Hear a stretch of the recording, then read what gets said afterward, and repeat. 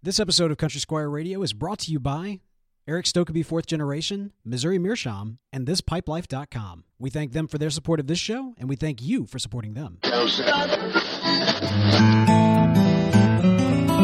listening to Country Squire Radio. Welcome to Country Squire Radio. I'm Bo. And I'm John David. JD. Hey, Bo, man, good evening. Man, good evening to you, sir. Dude, it's been way too long. The thing is, it's all about time travel, right? Like it's a mental state of being. For the listener, they have come with us to Chicago a weekend that we stretched out to 3 weeks, and because we are the masters of time and space. A portal opened in Chicago. It took us back, and we got to spend a lot of good time with Albert Einstein. Alfred Dunhill, all the famous French pipe carvers from the early 19th century, and I think. Have you been reading my graphic novel that I'm sending to Beardcore and Russ? I think, I don't know. I might be onto something. Well, I went through the space-time continuum, was able to get a hold of that too. Yeah, well, there you go. Yeah, it was great. It all comes together. Man, it's been quite a month. Yeah, we, as you know, if our regulars know, we obviously had a great time in Chicago and did that up big, and then had enough content. We took a few weeks off from the live show, and spent some time doing our thing. Yeah, which was nice. I didn't know what to do with myself really on Monday nights. I left the country. Yeah, you did. That's how lost I was. I went down to Mexico. Man, it's your credit. Yeah, you went for kind of a getaway thing, huh? Yeah, man, it was great. It's funny because I posted out on Twitter that I hadn't been on vacation in like 2 years, like not a true vacation, because we've gone to New Orleans several times, but I'm just working from New Orleans. I love that you haven't been on vacation in that long, and it was really cool. I'll brag on you just a second here. We had our local paper, the Clarion Ledger, had an article on you and some of your venture stuff, particularly with Satchel and Podastery, and I love that in the day the paper came out, they had you quoted as saying, "Man, I hadn't been on a vacation in 2 years," and our article came out. And you're at the beach. I am at the beach. In another country. And so you take a selfie and quote this article, and you're wearing what? You're wearing like a bathrobe or something? There's like palm trees in the background. Yeah. Sipping champagne at 8 in the morning. That was gorgeous, man. I was like, man, the timing could not have been better. But I thought that was hilarious. Man, it's great. I'm glad you got to get out a little bit and let your hair down, man. That's good. Yeah, no, it's good. No, I had a good time, but I'm absolutely glad to be back. I know even though it's been 3 weeks, it's felt far longer, man. I love hanging out with you on Monday nights. Yeah, ditto, man. This is one of the highlights of my week, and man, we got a great show to talk to people about today. Yeah. I do feel like I should mention it. It is my birthday. It is. Happy birthday. Thank you. Thank you. So what are we, 48? You know what? I was actually on somebody else's show recently, and they asked me how old I was. I was like, I'm older than you guys. They were kind of younger in their 20s. I said, I'm 32, or I was about to turn 32, which is what I am today. And they're like, okay, I could have sworn you were over 40. And they weren't joking. Like, that's the thing. Turn the knife, baby. I always thought I had kind of a young kind of look thing going on, but I guess 2 kids will age up pretty quick. Had you shaved at this point, or was it more of a kind of a grizzled look? Yeah, I mean, I look like I look now, which I guess is over 40. No, that's which for all of our over 40 listeners, we know there are several of you there. Nothing wrong with that. It's just that I'm not. You're not. You're not actually 8 years from that. Yeah. Well, man, happy birthday, brother. Man, so glad we could spend the night doing this together and celebrating. So I hope plenty of wonderful wishes come your way. I was thrilled the other day to open up Facebook and see this amazing Return of the Jedi poster. Oh, yes, sir. With my face superimposed over Han Solo's face's body, just holding a blaster, and of course you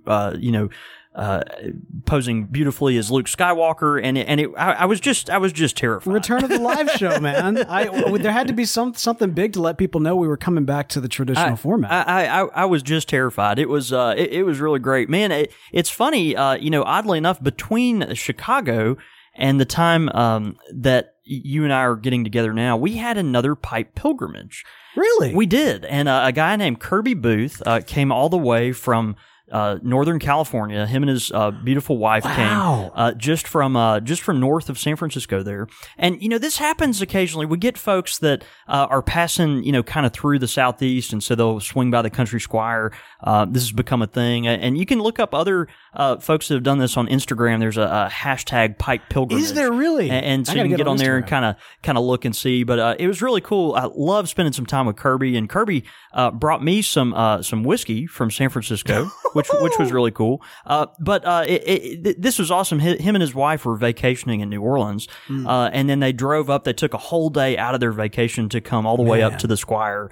And this is right awesome. As you had left town, so you were out. But anyway, he brought you something as well. No, and I think it's a little appropriate, dude. Oh my gosh! Wait. Revenge. Okay, this is a T-shirt that says Star Wars Revenge of the Jedi. Now, for those of you who do not know, Revenge of the Jedi was the original title for Return of the Jedi before it was changed, because, of course, revenge is not necessarily a Jedi principle. It's more like something associated with the Sith, which is why when they told the story of Revenge of the Sith, they kind of did an homage to the original title for Jedi. But, dude, where did he make that shirt? So, no, he has had this in his closet since the 1980s. Are you serious? And it was collecting dust, and Kirby was like, look, Bo is the person I know that will appreciate this more than probably anyone on Earth. And so he brought this awesome Revenge of the Jedi shirt. This is a collector's item. Dude!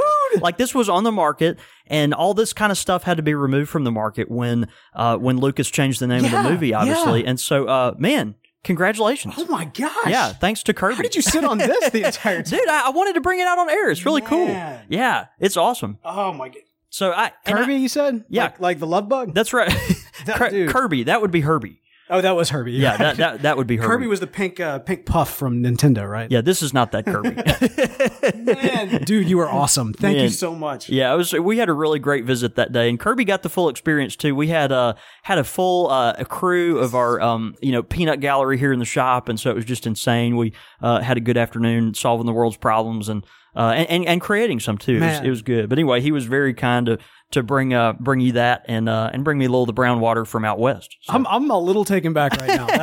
That's awesome. That might be the best birthday present I've gotten all day. That's incredible. Thank you. Pretty cool, man. Yeah, pretty cool. Much for that. Hey, one other announcement too. We got a lot of cool stuff going on. Stay tuned over the next few weeks. We got some really interesting things going on here at the Country Squire, and we'll be rolling those things out here in the next couple of weeks. I'm going to leave it kind of vague just to maybe give you a little incentive to check in with us later. Maybe that's it. But one thing I do want to mention, we are so excited today to announce that on June 16th from 5 to 8 p.m., we are going to have a Fathers, Friends, and Fire event with our friends from Fourth Generation Pipes. Yeah. Our good friend Eric Stokeby. And then also Comoy Pipes, which are distributed by the same folks at Phillips and King. So we're so excited. It's a Father's Day event, kind of extravaganza. We'll have Fourth Generation Pipes, leather goods, all the really cool high-end leather stuff that they've come out recently. Of course, Fourth Generation Pipes, good friend of the show, and we're proud to have them as a partner. But then also the Comoy Pipes as well, and just what a lineage that has been passed down and has been rebooted in this new effort to kind of reintroduce Comoy. So excited, man. June 16th, the Thursday before Father's Day, 5 to 8 p.m. here at the Country Squire. Come one, come all. I'm sure we'll have some strong drink and probably some food and some sweet pipes. Man, that's such an appropriate event. It's such an appropriate time as well because, of course, fathers and legacy is very much tied to the story of Fourth Generation. Yeah, that's right. As you can kind of see from the naming convention itself. Now, Comoy Pipes, we actually did an episode on Comoy Pipes a couple of weeks ago called Comoy Meets World. So that's right. Be sure to check that out.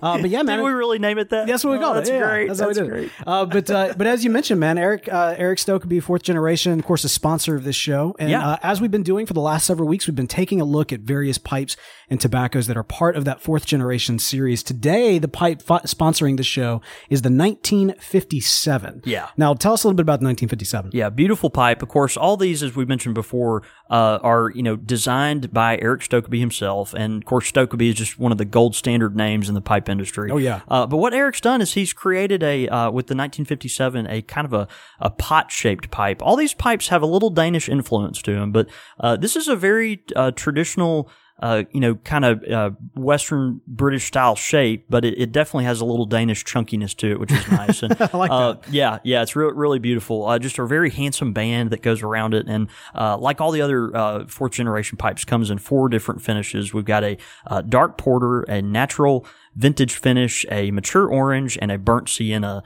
which I think is particularly beautiful on this particular pipe. So just comes with a really nice brass colored band and looks sharp. These are going to be kind of chunky pipes, something that your paws will feel real comfortable sitting around. And man, we're just tickled to have them as a sponsor this evening. There's a real specialness to his pipes as well. If you go to fourthgentobacco.com, you'll be able to actually check them out. Fourth Gen, the number 4 actually in the website there. Yeah. Also the tobacco for the 1957. 57. Yeah, this is Eric Michaels blend, 1957 Eric Michaels blend. I'll read the description. It says, this blend is a perfect mixture of light Virginia tobaccos. When lit up, you'll find natural sweetness and taste with room notes of soft, creamy vanilla. And it comes in a 40 gram and a 100 gram tin.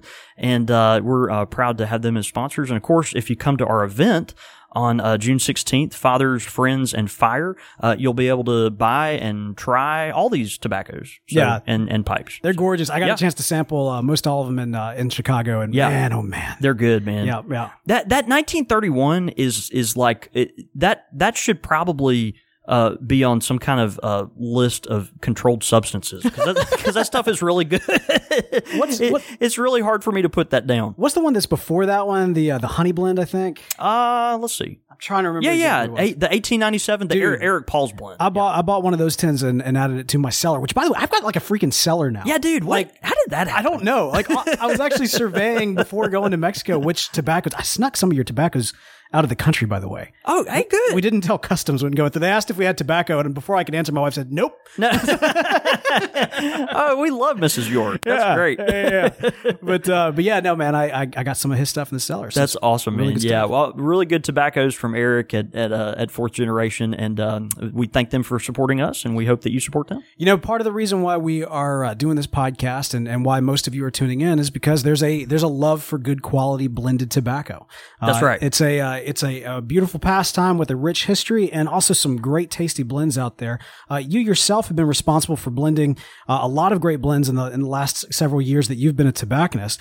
And, you know, there's a lot of concern going around right now for things going around legally speaking. And while historically, when we've done this podcast, we talk about pseudo-timeless events, or rather not events, but pseudo-timeless subject matter. Yeah, right? sure. So we talk about products, we talk about shapes, we talk about various blends, we do blend pairings, we go into the culture that surrounds the pipe. That's right. Historically, that's kind of our bread and butter. Yeah, it's historically been our approach. Today we're doing something a little bit differently because of some recent litigation. Is that the right phraseology? Well, no, it's just we'll say government interventional developments. There we go. That sounds good. How about that? We're of course talking about the FDA regulation of cigars and pipe tobacco. That's right. Now this kind of came about in the last few weeks while we've been absent from creating kind of new shows, and so there was a large demand over the last couple of weeks. There's a lot of people confused about this, a lot of people wondering our thoughts on it, and we thought, you know what? Let's probably take a whole show, dedicate a show to it, man. And I think it'll be hopefully very educational for everybody. Hopefully educational for me, because I'm still trying to piece all this together. Well, and what's funny, of course, we are talking about the FDA regulations that have come out, and I think technically it's called their final rule on deeming tobacco products. And so what they've done here, Bo, and this is.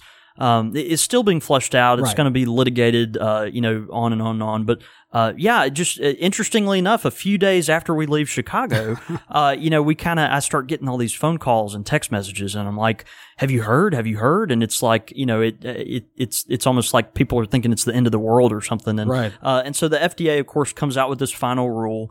And it's the talk of the town in the tobacco world, in the premium tobacco world. So, basically we'll kind of let you know what's going on, and then we'll step back and get a little historical perspective on kind of where we're at, kind of how we got to this point. and then take it from there and see kind of where we think this is going. Yeah. So, basically, what our friends at the FDA have done is they have taken premium tobacco products like pipes and cigars, but then also other tobacco products as well, such as inexpensive cigars that are short filler, and also hookah products and vape products, which are not tobacco products at all. They're just have nicotine. Right. And so they've taken all these e-cigarettes and then the other things, and then lumped them in, of course, with premium things like pipes and cigars and they even have e-cigarettes. Even e-cigarettes. Wow, okay. And I actually, that's one of the biggest thrusts of this whole deal, which we'll talk about shortly. Yeah. But what they've done is they've taken that and said, we're going to treat all these products exactly like we do the traditional standard American cigarette. Okay. So basically what they've done is they've kind of imagined the rules and regulations that are thrust on top of your regular pack of cigarettes, a Camel or Marlboro or whatever you might buy at the drugstore. They've taken those the rules for that and then kind of thrust them now upon upon the premium tobacco world as well as this other stuff. Painting with broad brushstrokes. Broad brushstrokes. That's right. And historically, this has been kind of the at least the culture that we've lived in. We've kind of had to fight against that narrative, right? We even did an episode called "Separating the Stigma," where we talked specifically about how not all tobacco products are created equal. Yeah. Regardless of how some people might view them. However, in this instance, it's hitting fairly close to home how people are viewing them. Yeah, it is. And, we do talk about this quite a bit because there is this push, I think, by the folks, in some different industries that want to lump all of us together just to kind of, everyone's got an interest in this to some degree, right? The pipe and cigar stuff for a lot of interest groups, it's kind of a proxy war just for the greater war against big tobacco and all this kind of thing. But then also some of the big tobacco companies have some real conflicting interests in this thing as well, which we'll talk about some too. But this is all very fascinating, and of course it came down just a few days after we left Chicago. Basically, what has happened here is and it's very confusing. This is real convoluted, and it's one of those things where the more you look at it, the more you go cross-eyed and just and have trouble with it. And you've got attorneys and folks kind of planning some litigation and stuff that you can read various and sundry articles and opinions online. And one day they'll say this, the next day the same person will say something different, and there's just a lot of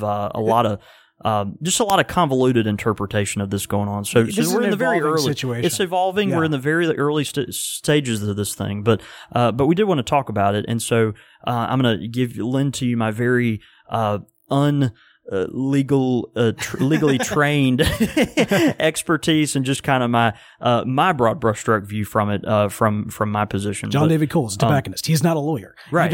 You should not take anything he says. He's an actual lawyer. Yeah. Say that in that really fast, annoying voice that goes at the end of the commercial. Right. So basically what they've done here is they've come out with this final rule. And again, they've kind of, they're taking e-cigarettes, cigars, pipe tobacco, hookahs, and kind of lumping it all in with the with the standard cigarette stuff. And so there's a lot of ramifications of this, Bo. We've got a lot of things that are going to come around because of this. So the major thing, now that they've kind of quote unquote deemed all these tobacco products to be tobacco in the sense that a regular cigarette is, the major thing is that they have picked this essentially an arbitrary date for February 15th of 2007, that any product that has been put on the market after that date has to be essentially within 2 years, has to be withdrawn from the market, applied to go through a submission process through the FDA, through the federal government, and then has the opportunity, in theory, to come back on the market after that. And so, all right, so I mean, now think about what I just said. Yeah. So every tobacco product, premium tobacco product, we're not talking cigarettes here. We're not even talking, cheap cigars or even cigars at all. I mean, we're talking everything. We're talking everything. So think of your most favorite small batch blend by whether it be McClelland or Cornell and Deal or the folks at Germain or reintroduction of some of these really old blends that have come out. Yeah. Things like Three Nuns and Balkan Sobrani. Wow. Yeah. These are products that were off the market prior to 2007 and then have been introduced or reintroduced. And if all this stands, are about to go away. And so, basically what they've done is they're saying everything after this date of February 15th, 2007 has to be removed from the market, and they have to go through the PMTA process, which is the pre-market tobacco application process. Now let me give you just an overview of kind of what that means. Sure. What the federal government is saying is, if you want your product to be back on the market, you just go through this PMTA process, and then, eventually it gets it back on the market. The problem is with that, is that for each individual product that goes back through this process, the PMTA process, it can cost hundreds of thousands of dollars for each individual SKU that is going back on the market. Each individual product. Each individual product. So we're talking like they have to go through, hundreds of thousands of dollars worth of testing and, lawyers' fees and, all kinds of trial things where they compare it to previous products that are already on the market and things like that. And that's before they can even say if the government's going to approve it to come back on the market or not. So, essentially what they've done here is they've kind of created this giant bottleneck. And we know how fast, the government tends to work on some of these kind of things. Just to give you an idea, it can take about 5,000 hours worth of paperwork just to do one product is kind of what they're anticipating here. And also, and of course, it's going to be the government's highest priority to make sure that these tobacco products get back on the market. That's right. So unfortunately, what we have the prospect of is seeing a lot of our favorite new tobaccos. And I say new, I mean, we're talking, almost 10 years ago now. So, oh wow, that is almost 10 years ago. Yeah, 2007. I mean, that's almost a decade of time of innovation within the pipe tobacco world and cigar industry. That will be gone. And you think like, okay, well, maybe they'll come back on the market. But, at that point, the only players in this game that can afford to spend the millions of dollars to get these, products back on the market are going to be folks with really deep pockets. Well, so the well-established companies out there who have been kind of part of similar processes in the past, I mean, to some extent, this is similar ground to what's come before, but how does this impact, for example, your hometown tobacconist? Well, you say it doesn't affect the big companies as much, but to be honest, like when you talk about that, we're talking about the really big companies, and what that means is the cigarette producers. Yeah. And what's telling about this, Bo, I think, is that some of the main cigarette producers, people like Altria and Philip Morris, were actually behind pushing for some of this regulation. And because what that did is it forced the cigar and pipe premium folks to play by their rules, which they're already subjected to.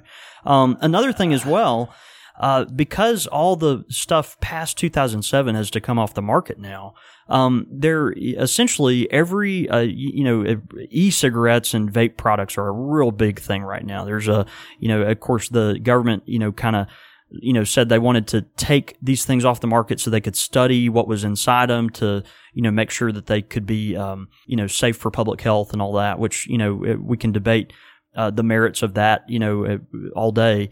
But essentially, if you think about just the timeline of it, every single, e-cigarette or, vape product, was, with a very, very small number of exceptions, actually came on the market past 2007.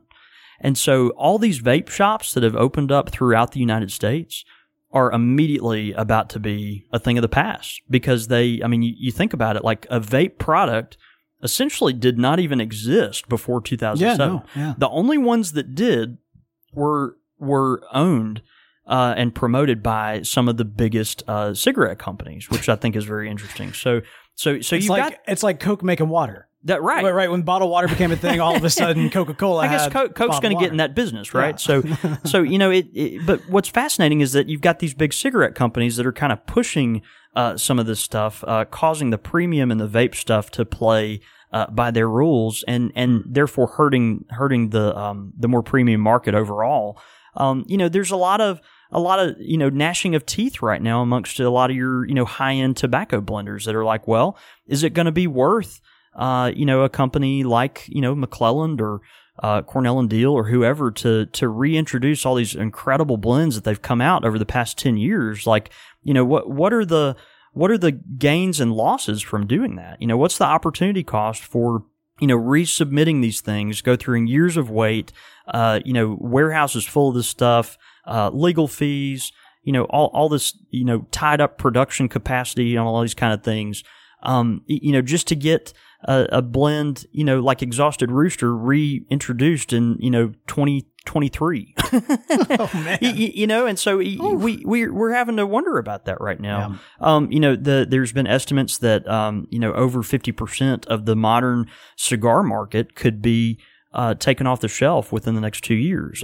And you think about that, like, so much of the cigar and pipe world right now is focused on the boutique, small batch, hand blended, picked kind of stuff. Everyone loves the craft stuff. We're kind of living in the craft culture right now.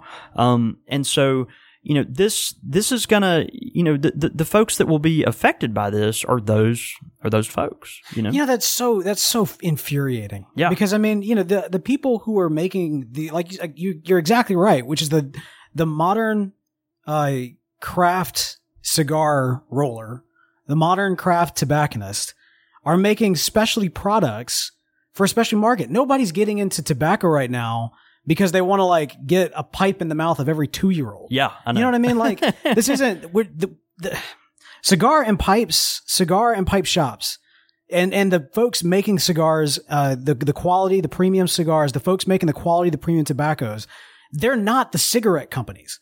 And we've had this discussion before. And like I said, I would really encourage you to go and check out our Separating the Stigma episode, where we kind of had a bit of a fairly honest opinion shared.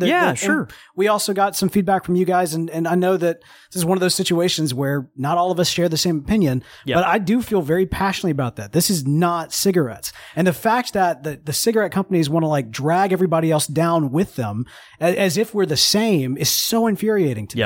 Yeah. So, but getting back to it, you're exactly right. I mean, a lot of these, even larger, but not the big, not the big cigarette companies, but even larger players in the space are going to be impacted pretty heavily. You're still going to have, a lot of the big pipe tobacco folks that are, going to think, well, where are we going to put our resources? And so, that's something that, we'll have to, you'll have to seriously look at. Now, we get a tweet in from our friend, Hoctor the Love Doctor. He tweets in, Jeremy Reeves, the master blender, at Cornell and Diehl, says he feels that C&D will survive the regs regardless of the final outcome.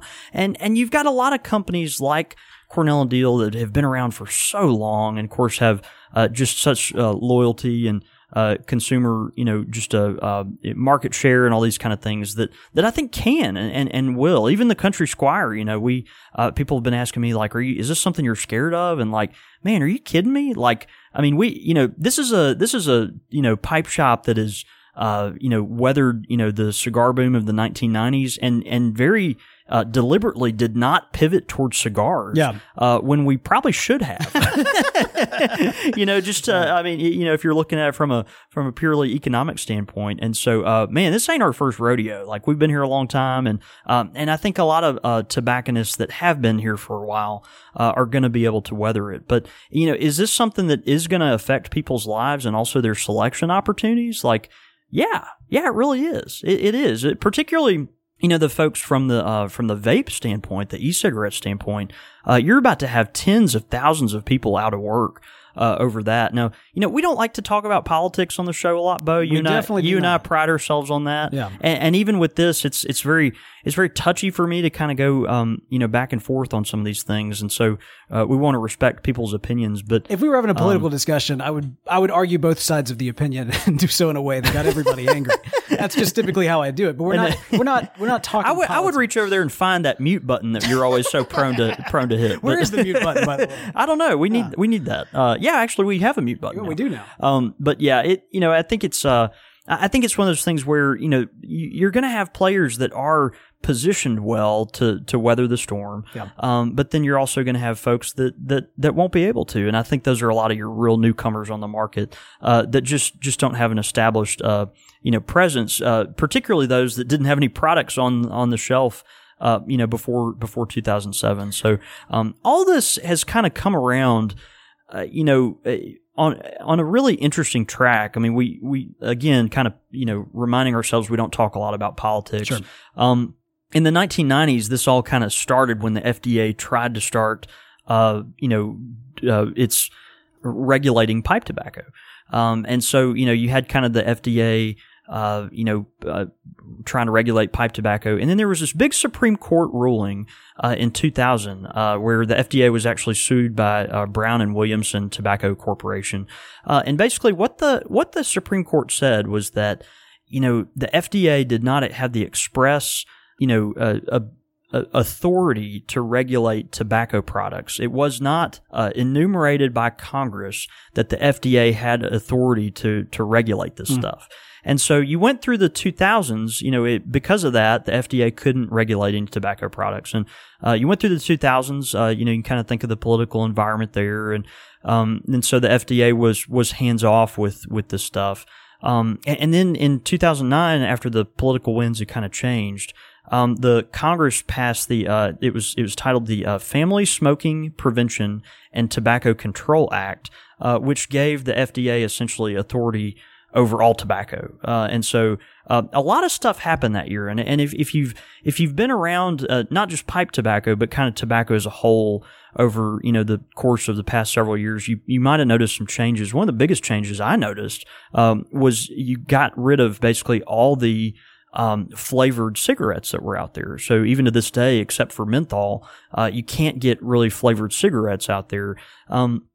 Another thing too, if you were used to, you used to see cigarettes, advertised as light cigarettes, and you don't see light cigarettes anymore. They legally cannot call them that anymore. So now you'll have people say, well, which Camel do you smoke? The Camel Blue or the Camel, Silver, or the, Marlboro Red or the Marlboro Silver or whatever. And, they've kind of had to change their marketing strategy based on this stuff too. So, so a lot of things change with that. Also, some of the labeling and packaging things, where 50% of the, front of the, packaging unit had to be dedicated to, anti-smoking, this is basically a warning label kind of thing.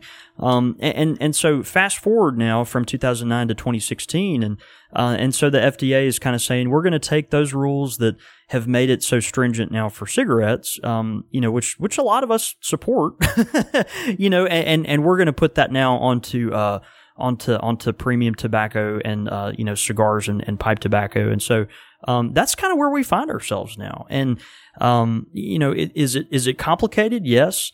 Is it, not good news for, pipe enthusiasts? No, it's not. It's not. But is this the end of the world, or is it something where, you're just, going to be, unable to, get premium pipe tobacco from now on?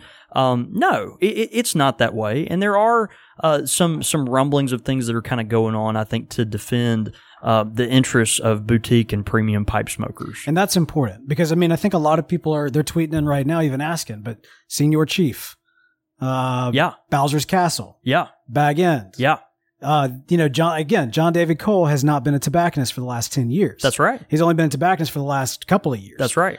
10 years ago, you were a baby? You're like, I was an infant. That's right. But obviously, a very bearded one. Obviously, as fans of pipes and pipe tobacco, Cornell and Dill, Mac Baren, there's some names out there. Yeah. Lane and what they've done. There's some big names out there that we know they've got some legacy blends that will continue through kind of what could potentially be seen as a dry spell. Yeah. And will probably at some point hopefully be reintroduced. But what about the small batch blends made by the hometown tobacconist? And more specifically, man, a lot of people who listen to this, they've bought your tobaccos, and many of them you've actually made custom blends for them as well. Yeah. So how does this impact like your setup. Yeah, and those like you. What I'm happy about is the International Premium Cigar and Pipe Association, that gets together every year. They actually, of course, big lobby group, and these are all for retailers that like us. We don't. These are retailers that focus primarily on premium tobacco products. And so they have asked for a legal clarification on part of this deal. Basically, as a part of the ruling that came out, they've kind of said, okay, we are going to, require all the retailers, that produce, custom blends to work, almost be classified like a manufacturer, and then go through the process of becoming that and being regulated as such. And so, I think, it's complicated. There's a lot of, there's a lot of hope that maybe, that'll be interpreted one way or the other. But, if you read it a certain way, you could probably read it that, a small retailer without the right, certifications and all this kind of thing could not repackage a tobacco that's already on the market.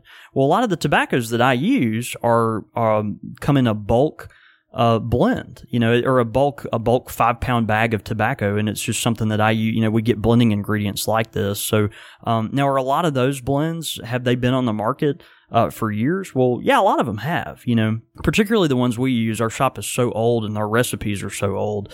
And even the newer blends we use, a lot of our, newer blends use ingredients that have just been on the market for a really long time. But it's still, comes down to the fact that, okay, well, if the ingredients predate 2007, that's one thing, but are they going to, say that you can't, repackage the tobacco in-house? And I think that's where the sticking point comes in. And that's where, our friends, at the IPCPR, they have requested clarification on this. So, which is good, and they're fighting for us. They are, and I think the big, the big hope right now is in Congress. And again, we're going to tiptoe around all the political stuff here, very deliberately. But there's a movement in Congress right now. With lots of, basically these bills that have been introduced to kind of make a carve out for pipe tobacco and for cigars. And if I'm getting the numbers right, the House Resolution 662 and I believe Senate Bill 441, if I'm correct, I could be butchering that, but there's one on each side of the legislature there in DC, that have kind of taken up, this, banner for premium tobacco products and have said, like, let's carve out exceptions for, the pipe world and the cigar world. Yeah. And so, every day, those, bills are gaining more and more, co-signers for, from the representatives and senators there, saying that they want to support this. But, so there is hope there. But yeah, I mean, obviously if these rules are interpreted in a certain way, we could see the end of some tobaccos that, have been debuted here at the Country Squire and other, small tobacconists, in the past several years. So I think, right now the answer is we don't really know. We just don't really know. Can I kind of put it in terms of like foodstuffs to see if I'm following correctly? Yeah. So you make gumbo. Yeah. And it's good gumbo. I would never make good gumbo. All right, so I'm making a gumbo. You make the gumbo. I'm making a gumbo. You've actually won trophies for this stuff. And I'm using Tabasco. Right. And I love, Tabasco. Now, Tabasco is a sauce that I did not personally make. That's it right. is actually made to be an ingredient That's into right. something else. And That's so right. I use that as an ingredient into my gumbo. And let's say that, Tabasco from time to time, they put out new versions of their Tabasco sauce. So let's say there's some sort of weird, wild, Cajun mesquite Tabasco sauce they put out right. like 2 years ago. Right. And as crazy as that name sounds, it actually tastes pretty good when mixed with some other stuff. And maybe you want to use it in a, new recipe or something. Experiment with it. I make this gumbo that's an award-winning gumbo. Right. But all of a sudden, the FDA or whomever says, okay, Tabasco cannot sell products. Yeah, it has to take all products off the market that were made in the last X amount of years. That's right. Which include that mesquite barbecue Cajun, whatever I just said. And which means that I no longer have access to it. Therefore, that new gumbo I was making, right. I don't have any ability to make it anymore. That's right. Okay. That's right. So I'm following. It's something like that. Are you hungry? And I'm starving. I don't know about the mesquite Cajun just throw it whatever, out there. but yeah, I mean, I think a good Yorkist gumbo would be great. Yeah. Rue York City, was that the Rue name? York City. That's what we that's were. right. But yeah, I think I think we're just going to have to see how this shakes out. Again, we're in the very early stages of this. There's a lot of petitions going around right now. I saw quite a few of them. If I can pull the website up on, the White House has a site where you can create and then join on to petitions. It's called petitions.whitehouse.gov. Yeah, I remember when somebody tried to commission the White House to build a Death Star. Yeah, that's right. Yeah. I think I signed on for that, actually. Really? Yeah. No, I was a big proponent of that. Oh, man. To dominate the universe, right? Right. As long as the gun's pointed that way, not right, this way. But there are a few petitions on there right now, which I would encourage you to support, and we'll be pointing folks to those over the next few weeks, and also as we learn more. Again, I've talked round and round. We've kind of said a lot of things, and that might be kind of confusing. And trust me, they really are. It is. I encourage you to read some of the stuff that the FDA handed down. If this is an evolving thing, all this to say, this is confusing. Yep. It's evolving. It's something that is going to continue to develop, and so we'll see where it goes. But who was the group that you said the lobbyist group that was trying to separate cigars and pipes from? The international. Gosh, I always butcher it. You think? All these groups' names, they all have ridiculous. There's an acronym out there. I'm sure it's the International Premium Cigar and Pipe Retailers, the IPCPR. IPCPR. But we need to reach out to them. Let's see about doing a shop talk or something. They're a really important organization. The Squire's been a member since the beginning of our shop, and it's one of those things where just folks are kind of trying to figure out, okay, what's the next step, and there's a lot of folks that get it, and there's hope out there. So I think from the Squire standpoint, will a shop like us make it over the next 40 years? Man, we're good to go. Like, this isn't our first rodeo. We've been down this before, and we'll figure it out going forward. But that does not mean we shouldn't fight for our hobby, for our rights, for our liberty. Those things that we hold dear, and push back a little bit, maybe against the old nanny state telling us what we can't do. So when you first read this regulation, at first you were afraid. I mean, you were petrified. You thought that you could never. Oh, sorry. Yeah, but you'll survive. It was terrible. That's where I was going with that. I don't know if anybody saw that coming, but hey, man. Good segue. Good. The worst segue ever.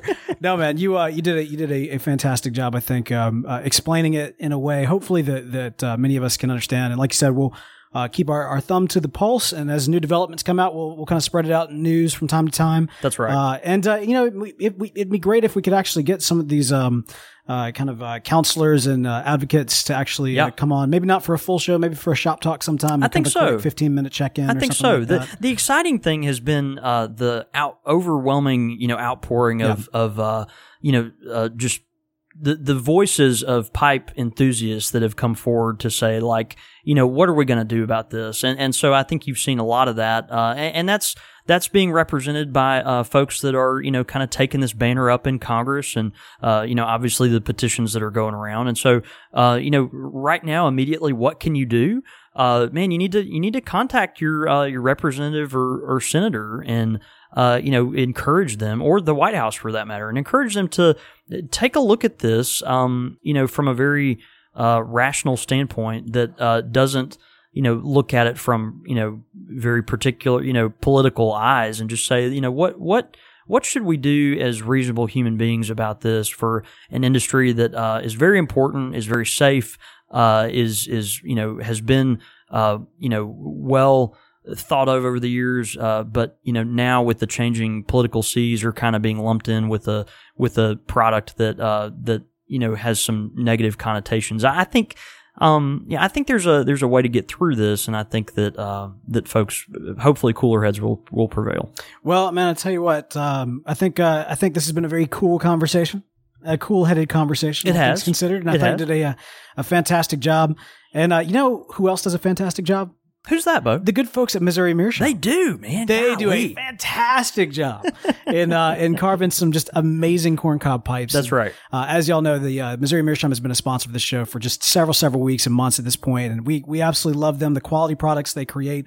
We've got a pipe sponsoring this show that is really cool and really tiny. Yeah. It's the Morgan corncob pipe, which is a delightful little nose warmer. It actually has that natural finish. Is that what I've been calling it a natural finish on those style, but what would you say that is? Yeah, it's a natural finish. They have one, I believe, that is a polished finish. Oh, do they really? Yeah, they do. They have one of each, awesome. but then they also have the natural finish. And so, think of a small apple-shaped pipe, and one of our best-selling Savinelli shapes here at the shop is a 207 Savinelli. It's a real compact, apple-shaped pipe, straight pipe, and man, this is the Missouri Meerschaum version of that, and it is just so perfect. It is the great pocket pipe for your everyday use. So just a real nice, kind of lengthy shank compared to the size of the bowl on this pipe, and it's one of those that I think you'll be tempted to tote with you wherever you go. I'm tempted to become like a Missouri Meerschaum collector. I mean, the prices on all these There's things a reason are so people do. Good.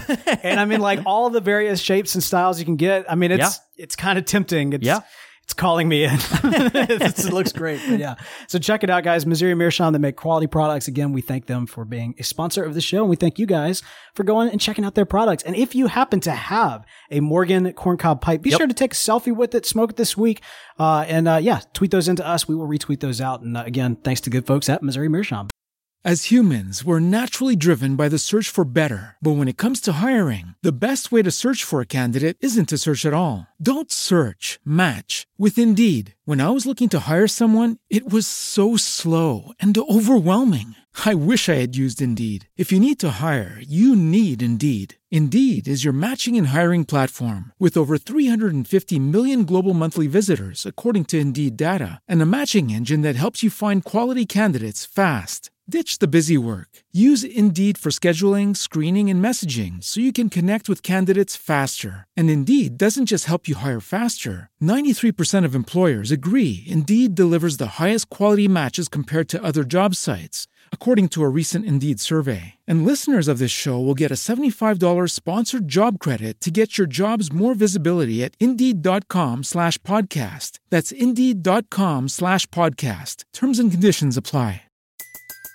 Everybody in your crew identifies as either Big Mac Burger, McNuggets, or McCrispy Sandwich. But you're the Filet-O-Fish Sandwich all day. That crispy fish, that savory tartar sauce, that melty cheese, that pillowy bun. Yeah, you get it. Every time. And if you love the Filet-O-Fish, right now you can catch two of the classics you love for just $6. Limited time only. Price and participation may vary. Cannot be combined with any other offer. Single item at regular price. Ba-da-ba-ba-ba. Pipe question of the week.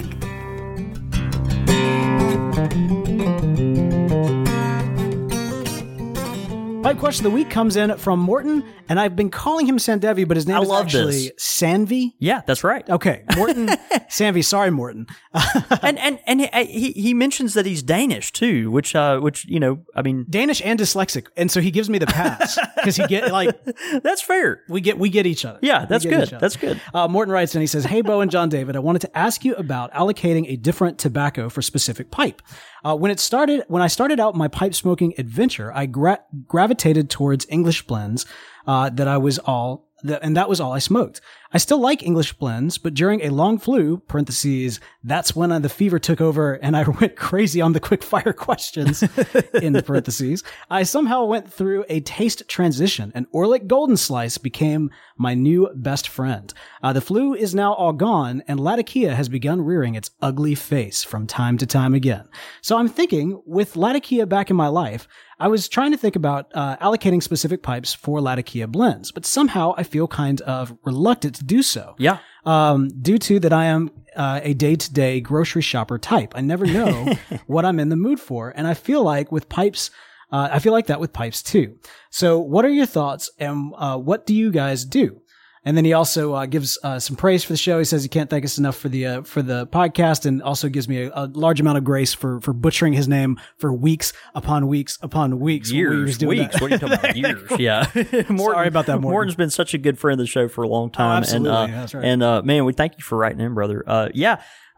This is interesting. So the flu is gone. Now Latakia is back in the ball game. And so we're thinking, okay, how do we reintroduce this without, messing up your collection? I don't know. I think you are going to have to pick out some pipes that, you don't mind tasting a little smoky for a while, that's one of those things I have learned and even lamented the fact about myself over the past year, that I have become more and more of a pipe smoker that does not smoke a lot of Latakia. I just don't smoke a lot of it. And the blends I do smoke that feature Latakia, are just very, very small amount. It's a very small proportion of Latakia in those blends. And so, when I do smoke a Latakia blend, I tend to pull for specific pipes that, are kind of set aside for those. And, and I just kind of segregate them in different pipes. I don't know. I think you may have to do the same thing. Now let's think about it rationally though. If you have a pipe that you dedicate maybe to Virginias or some other type of blend. You mentioned you like Orlet Golden Slice, Morton. I think if you smoke a English blend in there that's not just a Latakia bomb of some description, just a blend that won't completely overwhelm it, I think you're fine, and even an occasional blend, here and there that, has Latakia, even a good bit of Latakia. I think as long as it's not a regular all the time thing, you're not going to mess up pipes that, that have, have a certain taste to them or anything like that. You might get a little ghosting, but, to be honest with you, man, you're a pipe smoker because you enjoy it. You probably don't own a bunch of pipes just as decorations. You want to smoke them and enjoy them. And, man, your pipe can handle whatever blend you put in it. So, if you got a blend that's broken in for Orlet Golden Slice, man, if it's a real, time of day and you're just craving a good English blend, man, put it in there and don't smoke an English blend in there again for a while. And man, it'll be fine. This question speaks to me personally because I'm the exact same way. Yeah. Like I'm very much, maybe one day I'm in the mood for this, maybe I'm in the mood for that. And the same thing with my pipes. It's like, all right, what am I going to do and what am I in the mood for? It's very rarely, just the exact same thing. I love that he describes himself as a day-to-day grocery shopper. Yeah. And I get that. Like, I'm very, I have very eclectic taste. I never want the same thing. Like our customers that come in and have for years, they've bought, Cherokee by the pound every month for 40 years. Like I don't know how they do it. I mean, it's one thing to smoke that much tobacco, but then also, how do you just go through life without the variety? I don't know. So I think, man, your pipes are versatile. They can take the heat, load them up and smoke them. And, if it's got a little ghosting, man, you'll be fine. Well, and I would also encourage you to start checking out some mortar pipes as well, which are really good for kind of switching out different tobaccos. That's right. We talk all the time about having a good corncob pipe, like the good folks at Missouri Meerschaum. That's right. And making sure that you have kind of something there that if you want to try something new that maybe is outside of a rotation or something of that nature,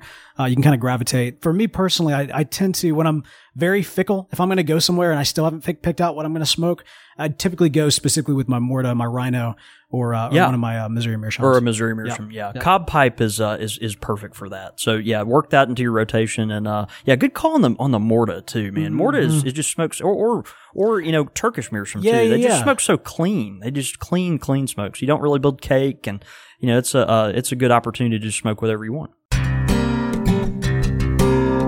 Quick Fire with the Squire. All right, man, we got some great quick fire questions in. These actually come in from Varge, the pipe pirate. Man, we met Varge. Is this a real person? No, we met him in Chicago. Man, it's great. We met so many awesome people in Chicago, man. It was great. I was just chatting the other day online with our friend Steve from Wisconsin, and we just had folks all over the world that we really got to spend a lot of good time with. So that was great. He sent in some quick fire questions a while back with somewhat of a Chicago theme, although it's kind of all over the place. So here we go. Entertainment is the theme of tonight's quick fire questions. Got it. Bill Murray or Stephen Colbert? Steve Colbert. Yeah, man. Yeah, now, Bill Murray. That's a little vintage, I think. Oh, I don't there's know. a lot It's of not- listeners who you just made really mad. Yeah, I know. I don't know. It just seems a little dated. I don't know. I got to go with Stephen Colbert. Bill Murray is a classic. Stephen Colbert is a treasure. I'm gonna have to go with Stephen Colbert. Yeah. Okay. Yep. That's fair. That's how I'm gonna go. I John, think we're gonna get a little hate mail. we're gonna get a lot of hate mail. just you wait for what's coming. John Belushi or Chris Farley? Ooh, That's a good one. That is a really, really kind of tough one. man, that's just mean. Chris Farley. I'm gonna go Belushi. Okay. Farley was great. John Belushi. Yeah. John Belushi. I'm going to go with Belushi. Yeah, Farley's excellent. I mean, you can't beat his Chippendale dance with the flap going everywhere. That is pretty great. And the van down by the river, of course, classic. But now Yeah. Belushi he did The Godfather, right? Back in the day. He had a Godfather sketch that he was. I can't remember, to be honest with you. His Marlon Brando. I can't do it. That was pretty good. Thank you. You did a good job. Siskel or Ebert? Probably Robert Ebert. Yeah, because Roger Ebert. Siskel was dead, right, when we were growing up. Well, yeah, but then Ebert, I think Roger Ebert died just a few years ago. Very, very recently. Yeah. But I remember very specifically Ebert and Roper, I think, was his. Yeah, it was Ebert Siskel's- and Roper. Yeah, it's the replacement. But Ebert was interesting. He would he had these really wonderful ways of just skewering these awful movies.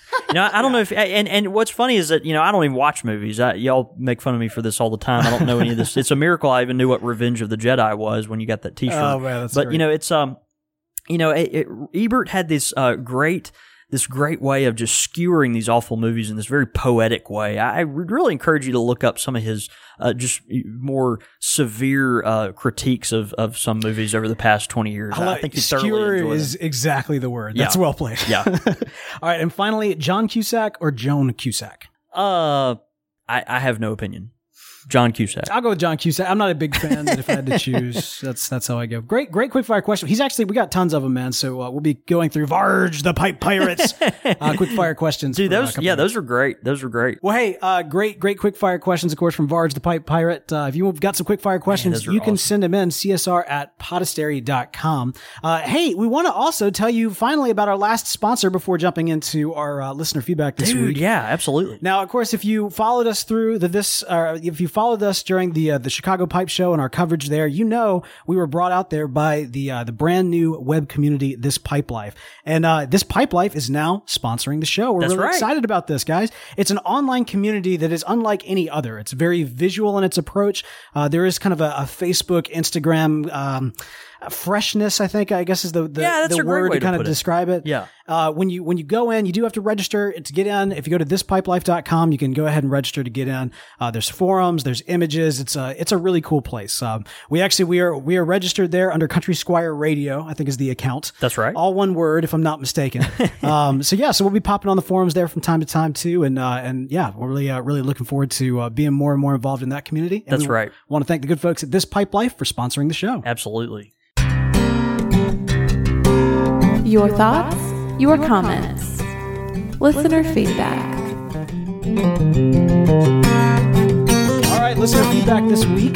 Oh man, this is almost kind of becoming its own segment, but we're going to kick off listener feedback with a return of a favorite here. You ready for this? Yeah, bring it.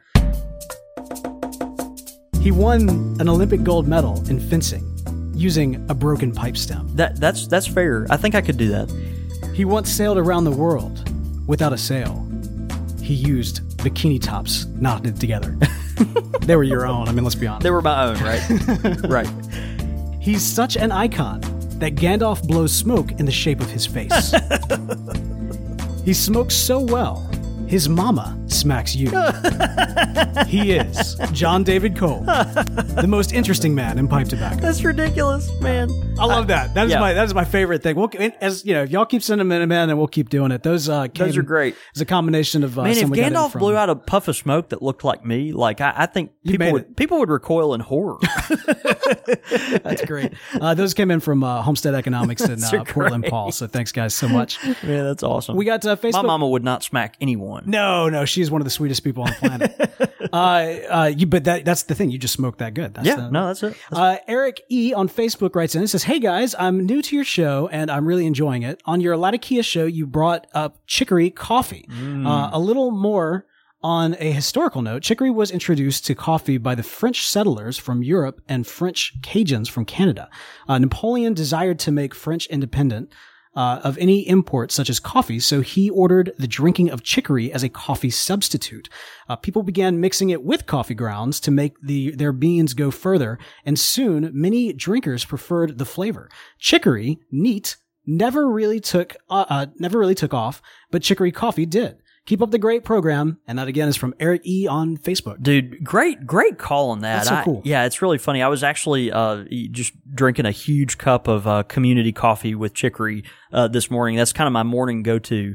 And I had a particular jitter to my step today, and I think it's because I've had maybe a little bit too much chicory in my coffee. I'm not sure, but yeah, man, it's one of those things. It's just a kind of a French American tradition, particularly from the South around Louisiana. We love that good coffee with chicory in it, and man, great history lesson there. That's awesome. Yep. And then finally, we got an iTunes review from Hello. You got me on that username. Wait, you want to read that one? You want me to get this one? Yeah. All right. This is from iTunes. H. Lokes, maybe. Okay. One of the best. Let's see. One of the best on the net, he says. I stumbled across the show while looking for pipe information. Since finding it 3 weeks ago, I've listened to all the past episodes, which for the most part are timeless and informative.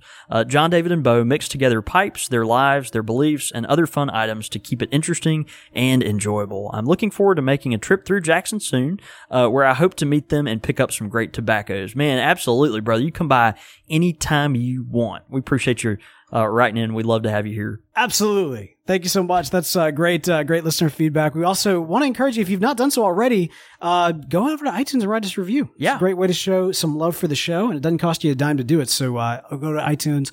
And the other nice thing, too, is, we get these wonderful emails. We get great Facebook messages in. We try to pepper those through, and sometimes it can even take months before we actually kind of get an email in. But if you write us an iTunes review, it's guaranteed to be read on the show. So hint, hint, wink, wink, nudge, nudge. Go write us an iTunes review. We also want to encourage you to be sure to check out the live show. We want to give special thanks to those who are checking out the live show on countrysquireradio.com on Monday nights. You can join us and be part of the conversation. If you join us at countrysquireradio.com on Monday nights, that is 6:30 p.m. Central Time, 4:30 Pacific, 7:30 Eastern. CountrySquireRadio.com is the place to be. If you head over to Twitter at Squire Radio, if you follow us there, you can actually tweet into us during the show, as we've gotten some great and wonderful commentary from all of y'all who've been tuning in for this particular week. We encourage you to do so throughout the week. Again, at Squire Radio on Twitter is where you can follow the show. You can follow me at The Real Bo York. I'm at John David Cole, or you can get us at the shop at _Country Squire. And, of course, again, all that information can be found at countrysquireradio.com. Hey, our friend Varge wants to be sure that we know that if the FDA ruling goes through, he won't be the only pipe pirate. Oh! That's probably true. That's probably true. I could see that. Hey, this actually kind of works as a nice little tease for what we're going to be talking about next week. Yeah, I could say good tease. Yeah. Actually, next week's show. So next week, we did this a long time ago. We did a podcast on pipes and pirates and pipe tobacco during the golden age of piracy. Yep. We're going to reopen that topic. I've been in a major pirate kick. When I was in Mexico, I was actually reading a book called If a Pirate I Must Be. And tobacco is all through that, because tobacco was such a huge commodity that was constantly being transported across the ocean, which of course was constantly being kidnapped and added to the prizes of pirates. So I'm looking forward to that one, my friend. I'm just looking forward to our fabulous Bo York accent. Oh yeah, it's gonna be great. That's pirates. That's gonna be a good one. So y'all check out that. But man, let's go have a night. All right, brother. Good to see you.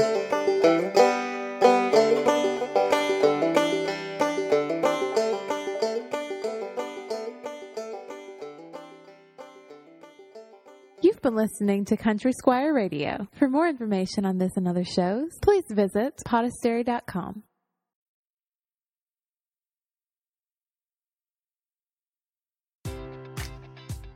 Enjoy all your favorite sports like never before at BetMGM. Sign up using code CHAMPION and receive up to $1,500 back in bonus bets if you don't win your first bet. When you register with BetMGM, you'll get instant access to a variety of parlay selection features, live betting options, and the best daily promotions in the business. And with BetMGM at your fingertips, every play and every game matters more than ever. Remember to use code CHAMPION and receive up to $1,500 back in bonus bets if you don't win your first bet. Place your money line, prop, or parlay bets with the king of sportsbooks today. BetMGM and GameSense remind you to play responsibly. See BetMGM.com for terms. 21 plus only. Virginia only. New customer offer. Subject to eligibility requirements. Rewards are non-withdrawable bonus bets that expire in 7 days. Gambling problem? Call 1-800-GAMBLER.